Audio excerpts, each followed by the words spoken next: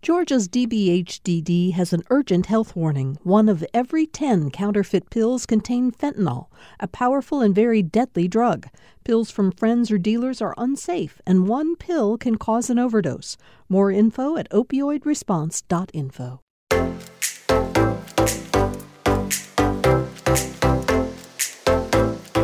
My name is Kalina Bowler. I've worked for years in Georgia's film and television industry in location management. I help filmmakers find just the right places to shoot. On this podcast, we meet the people whose names you see when the credits roll. Sit back and relax for The Credits, a podcast from Georgia Public Broadcasting.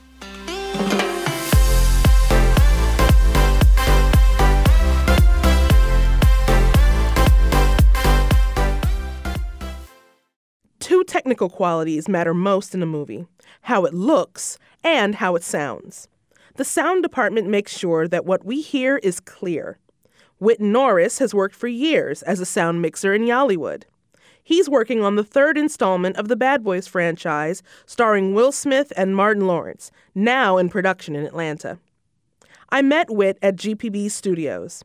We talked about his love for sound. And just a note, in our conversation, we talk about PAs. That means production assistant. It's something I spent the early part of my career doing for about 6 months. Whit told me his long career in sound design began at his college radio station and continued in a documentary production company, where he says his career took an unexpected turn. One of our clients with that company was Ringling Brothers, so we did a lot of work with the circus and shooting all their films and spots, and also the Walt Disney Ice shows, which they promoted. And the company was a little mismanaged, and they ended up closing the production side, and it just became an editorial house. And a group of us left to go work for Ringling Brothers, basically to go to New York. They had 150 boxes of film. That basically they didn't know what was on there. It was pretty much the history of the circus. Wow. And we cleaned it, restored it, repaired it, and transferred it. I became unofficially a circus archivist, I guess, or historian, maybe would be the word. But that was when I first really got my hands on film and learned how to cut and splice and things that, crafts that aren't really around anymore now that we're in such a digital age. How did you make the transition then? If that's where you got your start, how did you become then a sound mixer in, as you say, the digigital age? How did you make that transition? Well, the thing about it is, after New York, a group of us relocated in Atlanta, and we formed a small company where we did commercials and things. And I was still doing location sound work at that time. I see. Freelance and with the company that a group of us had formed. Eventually, as business relationships always change, everybody kind of went their own way, and I just started strictly doing sound. Anything from industrials. I worked with Craig Miller here in Atlanta for years and years. Craig's been around for decades here in Atlanta, doing everything from Coca-Cola to, I guess, IBM. And then I had an opportunity to start working on some low-budget movies. There was a director, producer, David Pryor. He was kind of the Roger Corman of the Southeast. He shot a lot of movies along the Gulf Coast and in Mobile. And I don't think he really knew my name for the first movie. He would just say, "Hey, sound, come over here." Right. I'm going to have these 2 guys walk, and they're going to talk, and you might need to put wireless mics on them. I said, okay. And eventually, he really inspired me because he said I was like the best sound guy he'd ever had. He had made 30, low-budget movies, real B movies, and he really inspired me because he said I did a really great job. I go, wow, I wonder who you've been hiring. Right. And anyway, it kind of took off from there and started working. One of my first, I guess, major films that I did, I was the sound utility on. I worked with Bobby Anderson and Pud Cusack, was My Cousin Vinny. Very awesome. Yeah. That is amazing. Yeah. How was that? How was working on that film? It was hard not to laugh out loud. I can imagine. For the whole crew. It really was. It was amazing. Joe Pesci was just incredible. Marissa was, too. She was very young and not a lot of experience at that time, but she did an incredible... She would never know it. She did an incredible performance that obviously won her an Oscar. And Fred Gwynne was great, too. Yes. Oh, man. To be a fly on that wall, Yeah. you know? Yeah, or but to be a PA on that set even. Yeah, it was hard not to laugh out loud. Let me ask you then. I have been working now in the locations department here in Georgia for about 14 years. I obviously have a general working relationship with the sound department, Yes. but I don't know anything about the sound department. I'd like to ask you, what is the general hierarchy for sound? Because you are the production sound mixer.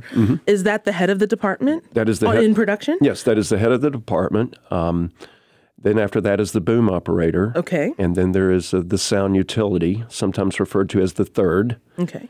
The sound utility is really a challenging job. Some people like to think of it as an entry-level job, but you have to already have a lot of skills. You have to be able to be the second boom operator when two booms are needed. You're generally responsible for wiring and miking all the actors and keeping up with that. And also, you're the administrator. You handle all the paperwork, the time cards, supplies. You order those when they're needed. Make sure the equipment, when things need to be repaired, that they get sent out and are repaired, or repair them yourself. Right. So it's that's a big responsibility. The boom operator, backing up to that position, they operate the set. They are the set manager. I see. They control everything on the set. Generally, they have more of a relationship with the first AD, assistant director, and even sometimes with the director. If there's a problem, they'll be the first one to speak up because I'm not right in the middle of the set. They are. Sometimes people get nervous when they see me come on the set. What's wrong? Why are you here? Oh, I see. Because I'm usually around the corner in some kind of, usually a quiet place where I'm recording and mixing. Right. Okay. But I mean, I come out, I'm there for rehearsals and blockings to see what we are and discussing with other department heads if there are any needs that we have or that we need help with, which a lot of times is locations. Yes, it is. We depend a lot on the locations department. The locations support us by being able to help lock up a location, by making sure the neighbors next door, they don't have their greens people there, landscaping people there with the leaf blowers and the weed eaters. What else? Help me. You're in that department. No, I'm right there with you because I've been in those very same situations. Yeah, and like if we're shooting in a restaurant, which the Silver Skillet I know is a neighbor here. Yes, we film there a lot. To the studio. What I love about the Silver Skillet, and it's been filmed there for commercials, movies, and everything, is the breaker box in the back actually has stickers on some of the breakers. Turn off when filming for sound. I love it. They've been there for years. Yes, 4 years. It's like they just know instinctively. Yeah, and I think what most of those switches are for the exhaust fans for the kitchen. Yeah, that's great. Yeah. Who was the person on the set who says sound speed? That's me. Well, generally I slate it. This is scene 24 Delta, take one. Do you tell me what slate means when you say I slate it? What does that mean? Generally, I push a button on the recorder. I engage the recorder and make sure that it's locked and up to speed. Right. Okay. Okay. And after that's done, I give it the scene number, which if we're on scene 25, I would say scene 25, and the Delta would be the fourth shot in that scene. Okay. Yes. And I get that information from the script supervisor. Right. So I slate it 24 Delta, take one. And then the boom operator, after I've slated it, he knows I'm up to speed. He's the one that actually says speed for the rest of the set. That's when the cameras then come up to speed and they actually slate and mark. They start rolling. The take, yeah. Gotcha. Okay. Because we're just making sure everybody who's listening understands. Yeah. You and I can understand that, but making sure people know. Yeah. Okay, so you are essentially somebody who lives and dies by the sound. Do we sound okay right now on our microphones? Yeah, we sound great. I think we sound great.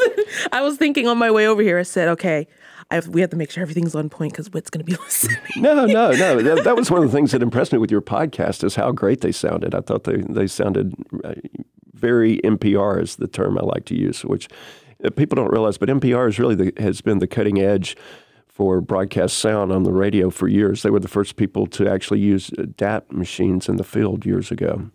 That's awesome. Yeah. How do you balance your life outside of production with your production life? That's always tough. Yeah. You've been there, you know. I do understand. But again, you have longevity in this business and, clearly it works for you. Yeah. Well, the thing about it is roughly, I guess, maybe average, I work maybe 8 months out of the year. Okay. It's what you do with those other 4 months that counts. Mm-hmm. And what I try to tell a lot of the young people, it's kind of feast and famine sometimes. You know, how long are you going to be before you get your next project? A lot of people, not necessarily in my position, but a lot of people can go out and day play, go out and put a day or two in on a production or that. But generally, I'm on for a project. Main thing is to save your money, stay ahead, and plan on you're not going to work for those 2 months or 3 months, and which we do, and enjoy the time off when you have the time off versus putting in the 70 hours a week. That's true. And enjoy what you do. If you're not enjoying it, maybe you're not in the right place. I see, we both have seen people that kind of get old and grumpy. I wasn't going to say anything, but yes, I have seen this firsthand. We both have seen that. You know, enjoy what you do. If I'm going to be that grumpy, maybe I need to retire. Absolutely. I think I've been doing it for almost 3 decades. So, I don't think I'm ever really going to retire, but I'm just probably not going to work as much. I'll pick that one project a year or whatever and do that. I understand. Yeah. Well, let me ask you this. Mm-hmm. Do you have any aspirations for an Academy Award in sound mixing? Sure, I would love to have an Academy. I say let's go, right? But so the thing about it is with me, I do all these movies with numbers after them. Let's see, Anchorman 2, Fast 5, Fast and Furious 7, Fast 8, Hangover 3, Bad Boys 3. I don't really think I'm going to get an Academy Award with a movie that has a number after it. Well, guys, if you're listening out there, let's put him on a number 1, okay? Let's go first out for Whit. But yeah, okay.